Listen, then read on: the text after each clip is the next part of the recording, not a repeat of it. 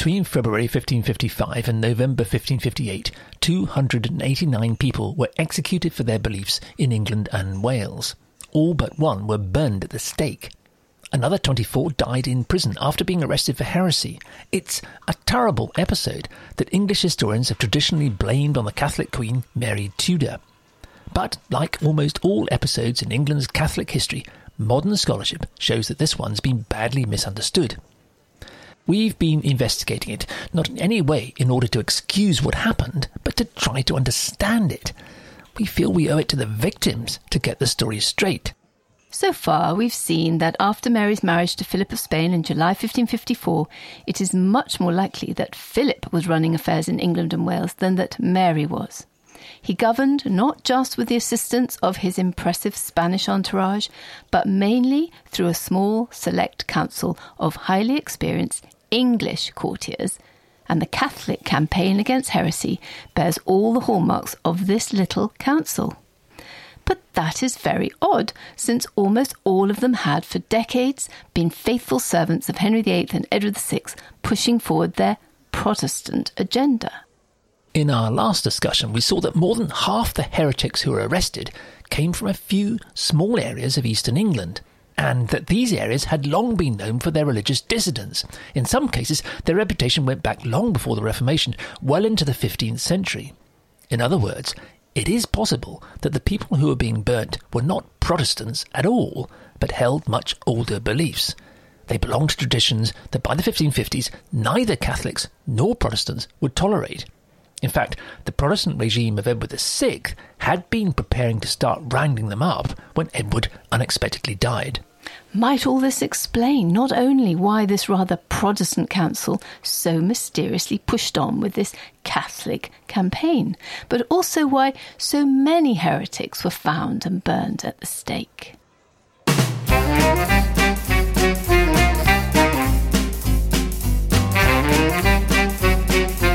Hello, good to see you at the History Cafe. This is where we come to talk about historical stories everyone knows. We want to try out some new ideas. I'm Penelope Middlebow. And I'm John Rosebank, and we're revisiting stories that have got stuck in our collective memory but just don't look quite right to us. So get yourself a coffee, pull up a chair, and let's see what happens.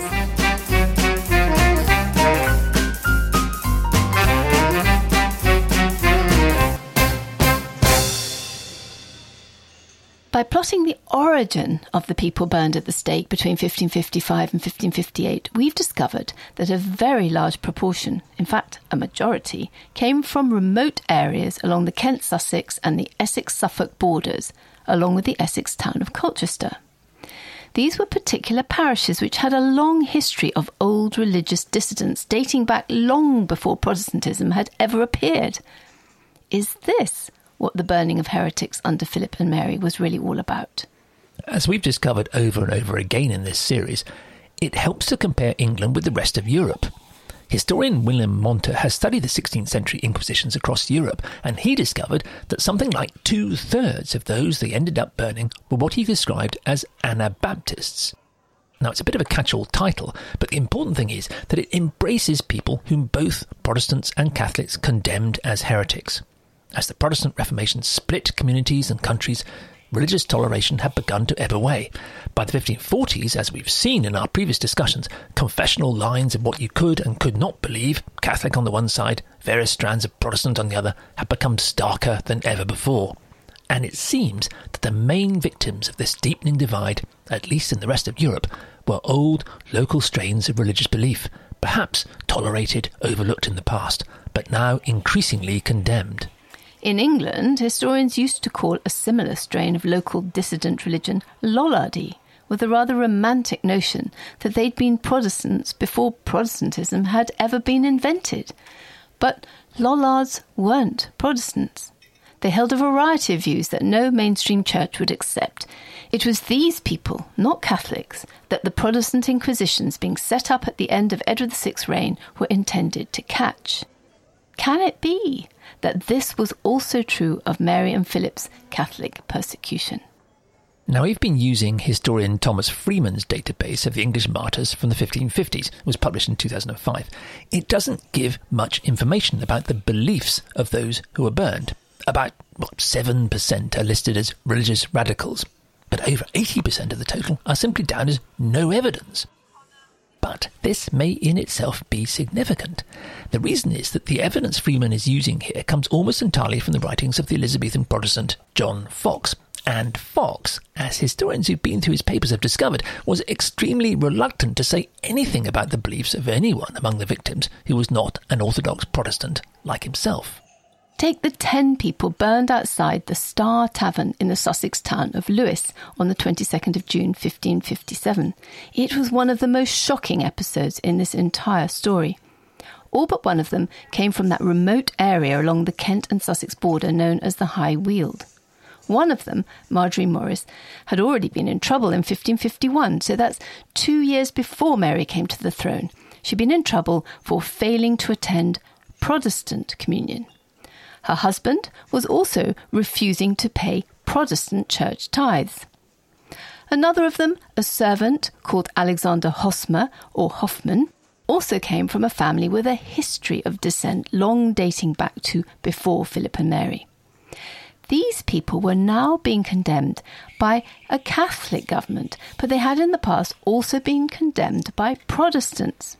Well, Foxe has nothing to say about almost any of the 10 people burnt at Lewes that day, and that's significant. Historian Patrick Collinson has looked much more closely at Foxe's accounts of martyrs burnt from Kent or in Kent around that area. Hunting through Foxe's own papers, he finds plenty of stories about people like Marjorie Morris and Andrew Hosmer who'd been in trouble before for refusing to attend Protestant communion. He also finds many pages Foxe had obtained from the original investigations, but Foxe omitted to use this material in any of the many editions of his book. In some places, Collinson found it was obvious that Foxe had torn pages out from the original records and destroyed them. The reason seems to be that these individuals were not brave Protestants fighting against the forcible reimposition of Catholicism. They were heretics who, for example, openly denied either the humanity or the divinity of Jesus Christ.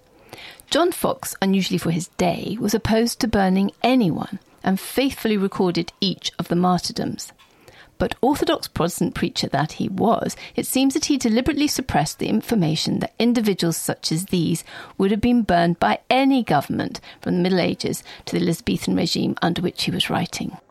Well, we find the same pattern in Essex. Foxe also possessed the papers from an investigation we've looked at before into heresy around Mother Bristow's tavern in Colchester back between 1527 and 1531. That's under Henry VIII. Now, you'll remember, perhaps, that 39 of the 40 accused recanted. But Foxe doesn't use this material in his book because he discovered that these people also professed beliefs that no Christian church of the period, whether Catholic or Protestant, would have tolerated. And then there's the 4 people burned from Stoke Nayland in the Star Valley in Suffolk in 1557. The village had a history of religious nonconformity going back to at least the 1520s, flaring up again in the mid-1540s. In 1556, it was reported that most of the villagers refused to receive Catholic communion. Finally, 4 were arrested and burned.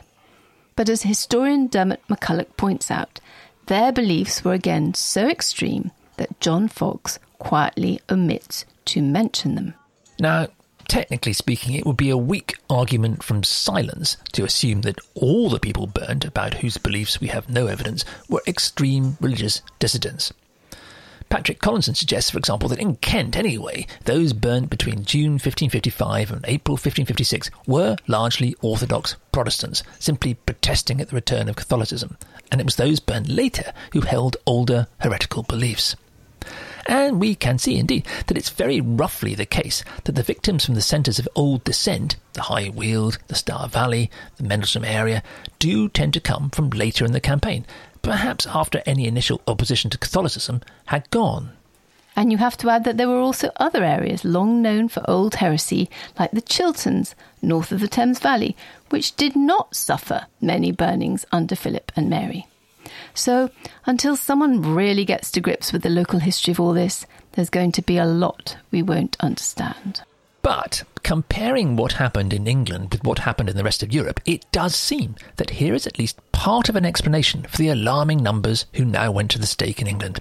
It was a cruel reckoning for old, rural, very local beliefs that didn't fit into either of the battle camps, Protestant or Catholic, that were now carving up the religious landscape between them. It would have happened under Edward had he not unexpectedly died so young. His counsellors then found themselves carrying it out under Philip and Mary. But even this doesn't explain the biggest question of all. Why proportionately were more people burned in England than anywhere else?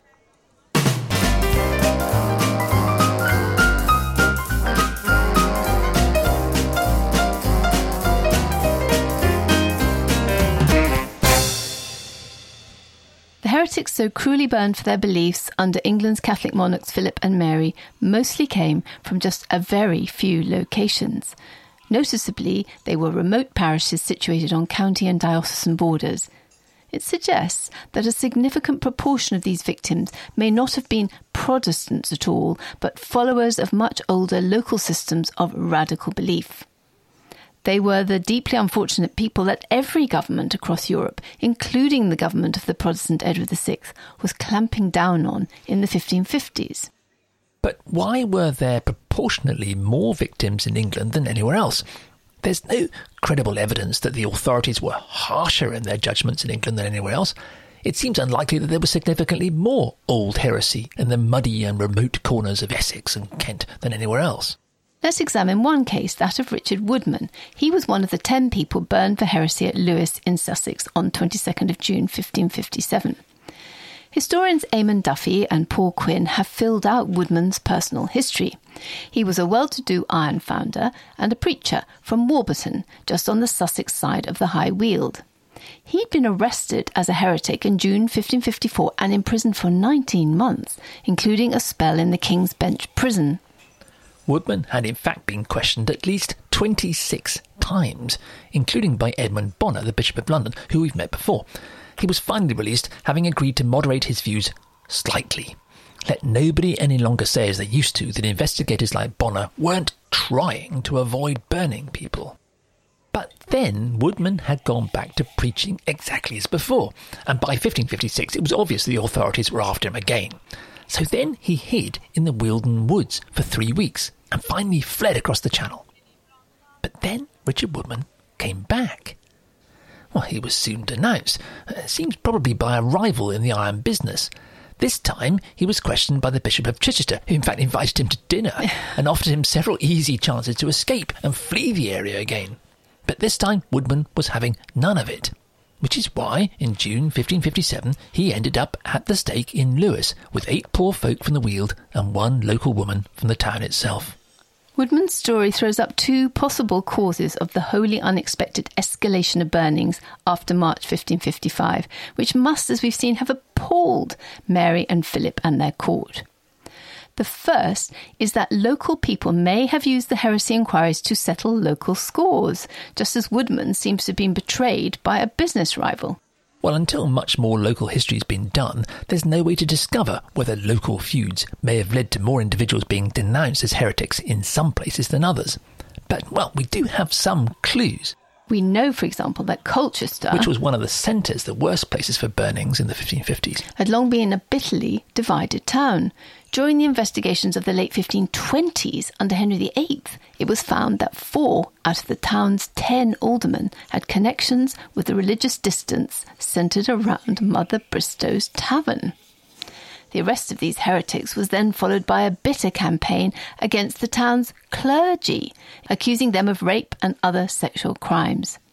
Similarly, local studies at Cranbrook and Rye in Kent, both noted for heresy, have shown them also to be particularly divided towns. Well, much more striking and intriguing is the parallel between the burnings for heresy and the later burnings for witchcraft. Historian William Monter has pointed out that after about 1560, the burning of heretics across the whole of Europe dies down, but was then apparently replaced by the burning of witches. In fact, 10 times as many witches were burned as heretics. Now, what exactly the relationship was between burning heretics and burning witches remains something of a mystery. Certainly nothing as simple as religious hardliners transferring their attentions from one target to another. Were witches always women? No, they weren't, but they were mostly. What is very striking is that in England, Essex was by far the worst place for the burning of witches, the Stour Valley being among the harshest areas. Kent was also bad, if not as bad as Essex. Exactly the same areas, in other words, as had suffered far more than their fair share of the burnings for heresy. And we also know from a very famous study by sociologist and historian Alan Macfarlane, originally completed in 1970, that the Essex witch burnings were very largely triggered by local feuds at the level of the village and the parish. It seems to suggest that local 16th century Essex society was peculiarly divided by local disputes that were so bitter that neighbours were willing to send each other to the stake. I grew up in Essex. No comment. The overlap of Essex witch burning and heresy is not exact. The former came from largely agricultural occupations, the latter from more rural crafts.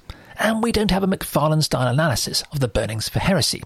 But the geographical match is very striking. It suggests, anyway, that the concentration of denunciations for heresy in certain areas may have been a result of a bitterly divided local society. But, well, while this might help explain why the heretics in a few particular areas of England were handed over to the authorities, while in other places they were perhaps left alone, we can't surely really suppose that overall English society was more divided than any other in Europe. So this still doesn't really explain why there were proportionally more burnings in England. Let's go back to the story of the well-to-do iron founder and preacher Richard Woodman. Here we find another pointer, one that is altogether darker and harder to grasp. Over and over again, the Sussex iron founder was offered the chance to escape burning. You recall he was let go after Bishop Bonner had persuaded him to agree to a slight change in his beliefs. But Woodman had gone back to preaching as before. Once the authorities were onto him again, he'd escaped across the channel. But then he'd come back. After his rearrest, he was actively encouraged at dinner to slip away by the Bishop of Chichester. But he refused, even though he can't have been in much doubt about the consequences. Now, of course, we nowadays say that nobody should be forced to flee for their beliefs under the threat of burning at the stake. But as we've seen, in the 1550s, it appears to have been accepted by virtually everyone in every state across Europe that the secular authorities would dictate the terms of religious life. Anyone who wouldn't accept them would just have to go and live somewhere else. Richard Woodman apparently took a deliberate decision not to. What makes Richard Woodman's apparently quite deliberate decision to stay and face the stake so important is that it's a pattern we find again and again. Historian Eamon Duffy has shown that the high-profile Protestant preachers seized early on in Mary's reign, before the start of the burnings, were often held under house arrest, and they were given plenty of opportunity to run away. They were even offered royal pardons. But they didn't take them. And the same was true of many of the ordinary folk arrested once the burnings began. Look, take the case of Simon Miller. He was a farmer, a literate man, he could read and write, originally from Middleton in Norfolk. He was imprisoned by the Bishop of Norfolk for heresy. But then he obtained permission from the bishop to go home, where, according to Fox, quotes, he continued a certain space while he had disposed and set there all things in order. What in fact Miller did was to dispose of his property. Middleton's just 3 miles from King's Lynn, which was then an important port, so Miller had every opportunity in the world to get on board a ship and get safely away. But instead, he made his own way back, trudging the 40 miles to Norwich, and turned himself into the bishop. There, according to Fox, he, quotes, reaffirmed his faith. Around the 13th of July, 1557, Simon Miller was burned in Norwich. Or take another case, Elizabeth Folkes, a 20-year-old servant from Stoke Nayland, which was one of the Essex centres of heresy. She was accused of heresy at Colchester, another centre. Bishop Bonner questioned Folkes at the White Hart pub in Colchester. Trying hard to let her go, he simply asked her whether there was such a thing as the Catholic Church. Now that was something that Christians of all denominations could and still do assent to. When she agreed this was something she did believe in, Bonner let her go and sent her to her uncle's house in the town. But Ffoulkes was apparently so distressed at the idea that she had somehow betrayed her faith that she insisted on returning to the White Hart, and there she launched such an outspoken attack on Bonner and the Catholic Church that in the end the bishop had no alternative but to deliver a verdict against her. Ffoulkes was burned at Colchester on the 2nd of August 1557. The thing is that this refusing to accept the opportunity to run away was a much more widespread pattern than any of us have realised.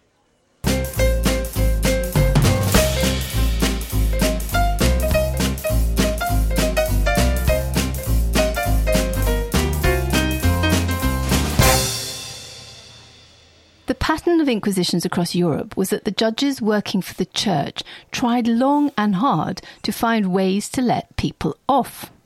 They tried to moderate accused people's beliefs just enough so that they could let them go home and keep their heads down. In England, it's clear that judges like Edmund Bonner, Bishop of London, tried to do the same, but all too often Bonner and the others found that the accused simply refused to accept the way out, even when they were handed obvious opportunities just to run away. Legal historian Philip Cavell has looked at the records of the property forfeited by those burned for heresy. You recall that the English practice, which was established at the end of 1554 under Philip and Mary, was different from that on the continent. In Italy or Spain, it was the Inquisition that seized the victim's property, often as soon as they were arrested. It was used to fund the Inquisition itself. But in England and Wales, the victim's property was strictly protected, in fact by the newly reenacted medieval heresy laws. The church wasn't allowed to profit in any way. The process of assessing and taking possession of the victims' estates involved a great many lay people, which is further evidence that the burnings were widely accepted in English society. But it also generated a great deal of paperwork, and where they survive, these records have a significant, if little noticed, story to tell. Take the case of the Munt family of Great Bentley near Colchester in Essex. William Munt, a husbandman, and his wife Alice were among 22 suspects from the area who were sent to Bonner, the Bishop of London, for questioning in August 1556. Bonner, as usual, searched for an acceptable compromise. The Munts and the others all accepted a vague recantation and returned home. We can hear Bonner breathing a loud sigh of relief. But by the end of the year, the Munts and their friends were again meeting in each other's houses for their own services, instead of going to the parish church. Then we discover from the legal records that in January 1557, William Munt went along to the village court, and there he had his land formally transferred to his 15-year-old son from an earlier marriage. Well, having put their affairs in order, the Munts now launched an aggressive campaign of haranguing parishioners as they came to church, calling them, quotes, church owls, and telling them that the bread and wine were nothing but, quotes, a blind god. Well, inevitably, they were denounced by the other villagers, and they were rearrested. But this time, the Munts refused any compromise, and on the 2nd of August 1557, they were burned, with 8 others in Colchester, including Rose Allen, Alice Munt's daughter by an earlier marriage, and 3 more of the people who'd been arrested with them and released a year earlier. Horrific. Philip Cavell has shown that this pattern of putting your affairs in order and then deliberately getting rearrested is far from uncommon. Now, some of those who refused the opportunity to walk away were preachers, whether, like John Rogers, one of the first to be burned, or Bishop Hooper, who was burned so horribly at Gloucester, they were ordained clergy, or others like Woodman, self-appointed preaching laymen. Their refusal to abandon their publicly proclaimed beliefs is perhaps understandable, even if their refusal to grab the chance to escape is less so. Most of those who went to the stake were poor, and escaping abroad might not have been much of an option for them. But slipping into the next diocese was, in fact, as we've seen, it was a time-honoured practice going back for centuries. What's perplexing is that this time, so many of them chose not to take it. They stayed and ended up at the stake. Of course, the other way out was signing a vague recantation and keeping your head down. It might have been uncomfortable, but at least it saved your life. And that, very noticeably, is what the better off were doing. After Mary's accession in 1553, countless well-to-do individuals simply shut their mouths, went along to Mass, and kept whatever Protestant thoughts they might have had to themselves. That was what Henry and Edward's former councillors, William Paget, William Peter and the rest, were now doing while they sat on Philip's select council. That's what Mary's Protestant sister, Elizabeth, was doing. That was what the fanatically anti-Catholic William Cecil was doing. He would later be Elizabeth's chief minister for almost the entirety of her long reign, pushing her, against her will, to persecute the Catholics with the most brutal torture and terrible, grisly executions. But under Philip and Mary, William Cecil was outwardly a practising Catholic. Even the Archbishop of Canterbury, Cardinal Reginald Pole, held beliefs that would have been widely described as Protestant, specifically Lutheran. But he too kept his head down and got on with his job as a Catholic cardinal. What will have taken Paget and Peter and the other councillors completely by surprise is the adamant refusal of so many poor English people, despite long and insistent attempts by men like Bishop Bonner to take the chances they were offered and walk away. It meant that the tally of deaths spiralled far beyond what anyone could have expected. Well, how do you explain this unexpected option among the English poor and vulnerable in the 1550s to stand by their beliefs even to the stake? Well, several historians have pointed to a new kind of literature coming from the continent from the late 1540s. This new European writing argued that true believers, whether they were Catholic or Protestant or neither, should stand up for their beliefs, even to death. It scorned making a show of conformity. It called it Nicodemism, after the Jewish teacher Nicodemus, who appears in the Gospels as a believer in Jesus, but only secretly, because as a man of some position, he was afraid of the authorities. There's a great story about Nicodemus and Michelangelo that's been pointed out by art historian Anne Dillon. She's shown that Michelangelo held various Protestant beliefs that the Catholic Church had outlawed during the 1540s. In 1547, he carved himself as the figure of Nicodemus in his sculpture of Christ being taken down from the cross.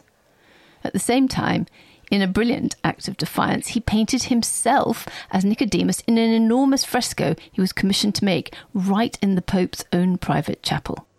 Well, Michelangelo was a friend of Cardinal Pole's, and they shared many of the same religious ideas, and both kept their heads down. According to the historian Anne Overall, this new late 1540s so-called anti-Nicodemite literature, quotes, pulled no punches in the psychological battle to make faint hearts into martyrs. And we know that it was being read in England.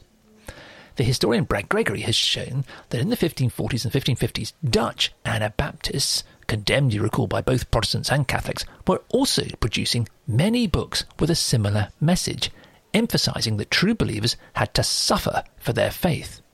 Many of those who went to the stake in England, as we've seen, were religious dissidents akin to these Dutch Anabaptists. Was it then that this new literature was what was leading so many to refuse every opportunity of escape and to insist on going to the stake?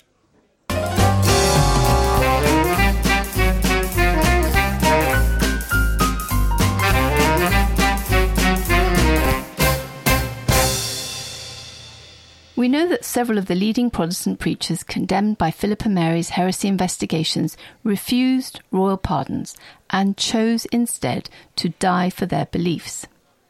We know that so-called anti-Nicodemite literature appeared in the late 1540s and insisted that religious dissidents should suffer rather than conceal their beliefs. It might perhaps help to explain the baffling number of people who were accused, questioned, let go, and then apparently went out of their way to get arrested again. But it really doesn't seem enough on its own to explain the surprising number of burnings in England. After all, Thomas Freeman's list of martyrs suggests that only about 20% of them were literate and could have read the anti-Nicodemite literature for themselves. Of course, they might have heard a preacher talk about it. Anyway, there was anti-Nicodemite literature throughout Europe, and the numbers of those going to the stake were proportionately much lower there than they were in England. What we're still searching for is something that was specifically different about the campaign against heresy in England from what happened elsewhere. just possibly there's a clue in a sermon, we heard about it before, preached at court on the 10th of February 1555, just as the campaign was getting started. It was preached by Philip's Spanish chaplain, Alfonso de Castro. That Sunday, Castro gets up at court and he looks out over Philip and Mary and the assembled courtiers. Well, listen to what he has to say. Remember that Castro is a man of considerable experience in inquisitions. In 1547, he'd written the standard textbook.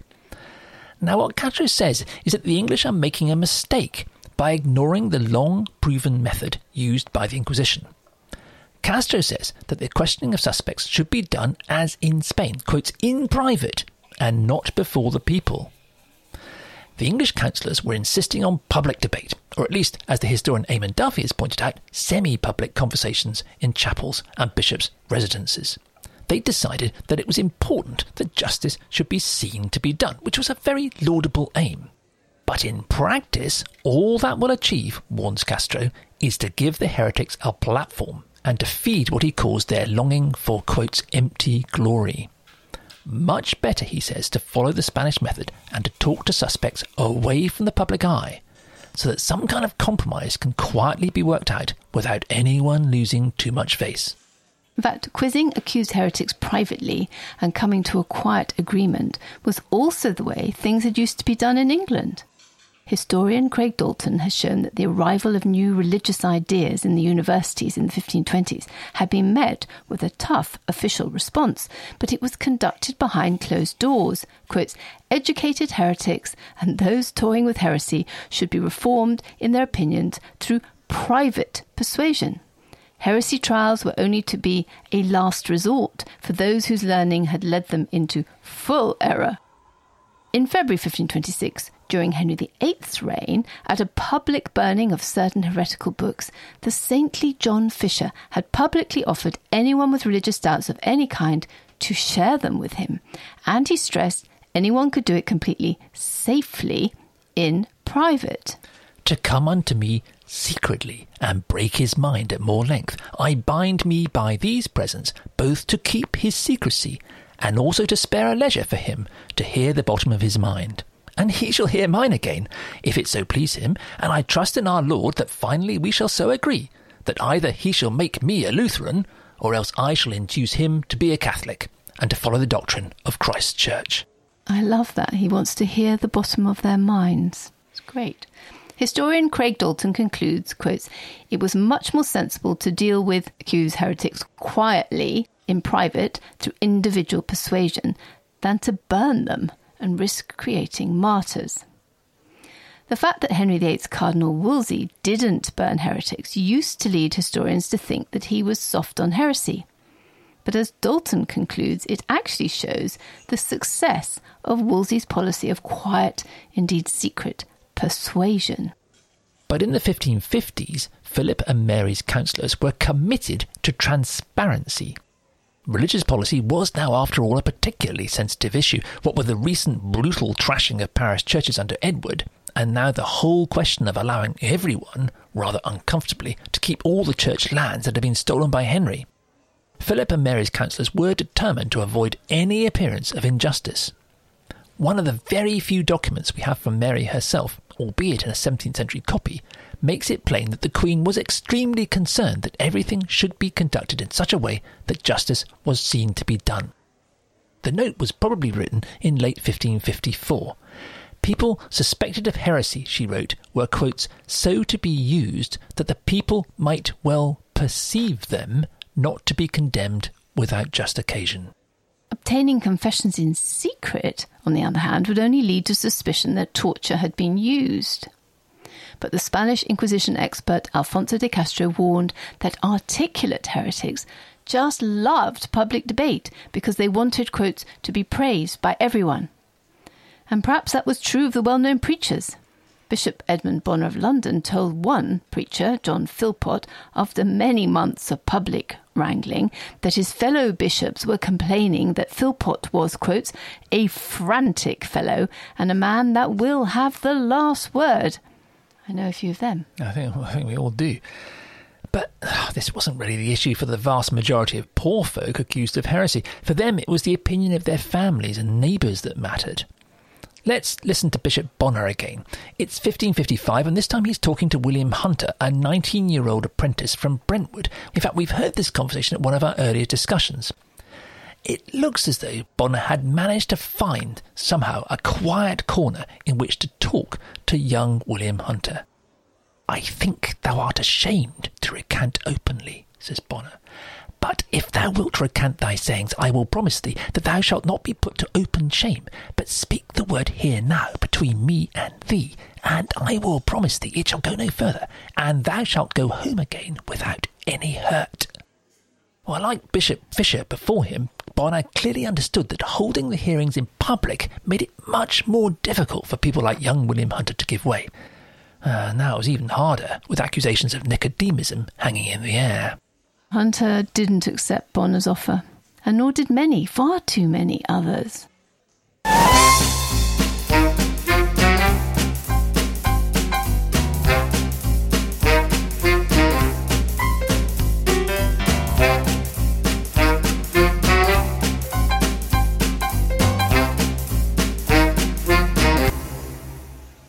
The one thing that made the English campaign against heresy in the 1550s different from everywhere else in Europe was that its hearings were in public. That looked right, fair and just to the lawyers. But for many ordinary folk, confused and frightened, watching well-known preachers openly refusing pardons or compromises, it exposed them to the public shame of seeming to abandon their beliefs. It looks as though many who might privately have agreed to the compromises they were offered felt publicly compelled to go through with making a stand, even to being burned at the stake. And perhaps this also helps explain why so many, as we've seen, having already accepted a compromise and gone home, within a few weeks disposed of their property and openly began to court arrest and execution. Perhaps the shame of having publicly seemed to disown their long-proclaimed beliefs was too much. If only the English had listened to the more experienced Spanish from the start, the numbers of poor folk who went to the stake just might have been far lower, as it was in other places in Europe. So this is our last discussion in the series, and it's been a complicated one, so let's just try and sum up. The death of over 300 heretics in England and Wales between 1555 and 1558 had much less to do with Queen Mary than we've been led to think. England was ruled by a joint monarchy in which her husband, King Philip of Spain, was clearly in charge. He ruled through a Consejo Cogido, a select council of highly experienced and able Englishmen, almost all of whom had been living and practicing as Protestants. As the implications of the Protestant Reformation sank in, the room for ambiguity and compromise disappeared across Europe. Governments everywhere assumed that religious uniformity was essential to civil order and in country after country took up the task of eradicating religious dissidents. 2/3 of those executed for heresy in Europe were in fact neither Catholic nor Protestant, but held beliefs that none of the mainstream churches would tolerate. The peak of the burnings across Europe was in the 1550s, especially after the election of the Inquisitor Pope Paul IV in May 1555. So, look, the England of Philip and Mary was caught up in this terrible wave. Moves to begin hunting out heresy had already begun under Edward VI, but it was Philip and Mary and their counsellors who found themselves carrying it out.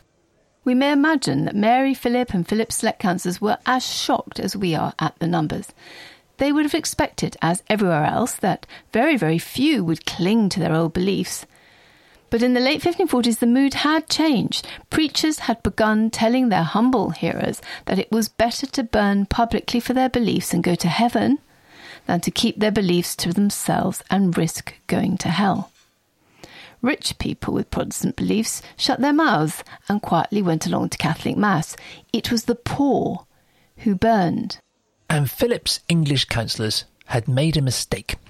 Ignoring the experienced Spanish voices around them, they insisted that the accused should be questioned in public.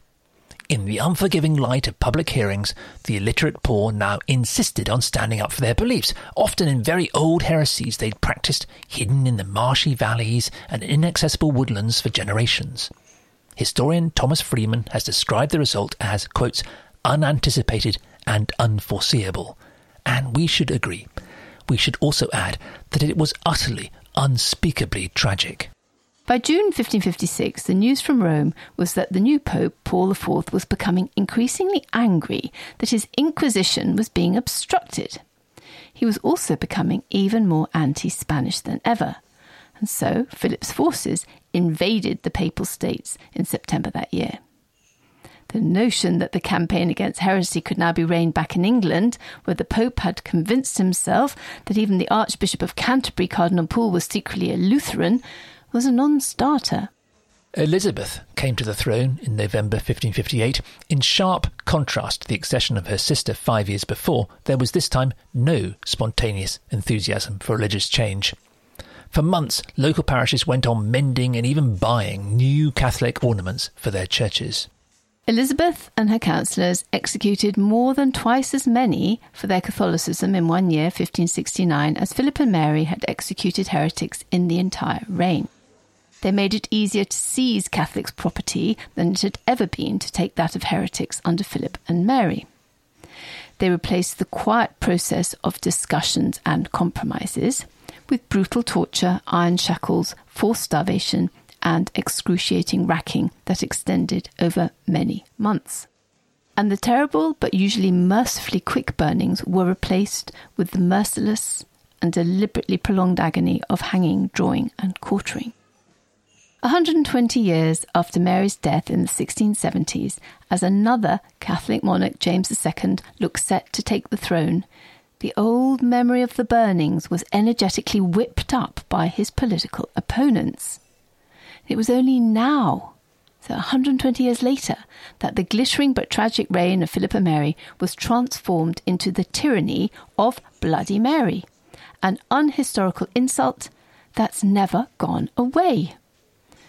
Protestant Victorian historians constructed the myth of the sick, crazed, bigoted, and essentially Spanish woman, swayed by her over-pious emotions and needing to compensate for her infertility and for what they saw as her lack of ability, by a campaign of murder. It's only in the last generation that historians have started to uncover what really happened. In the end, we owe it to the victims to get the story straight. Bravely standing up for their beliefs, many perhaps bewildered at the suddenness with which traditional compromises had disappeared. Some may be pushed by their preachers into refusing every avenue for a face-saving way out.